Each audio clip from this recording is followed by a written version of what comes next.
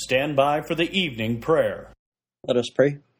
Almighty God, we pray you help the Christian citizens and legislators of Oklahoma pass a bill to define person as any human being from conception to natural death, which would grant equal rights to the unborn from the 14th Amendment of the U.S. Constitution. After narrow defeats in Mississippi and Colorado, this new Senate Bill 1433 in Oklahoma just passed the Senate and could overturn Roe v. Wade if it passes the House.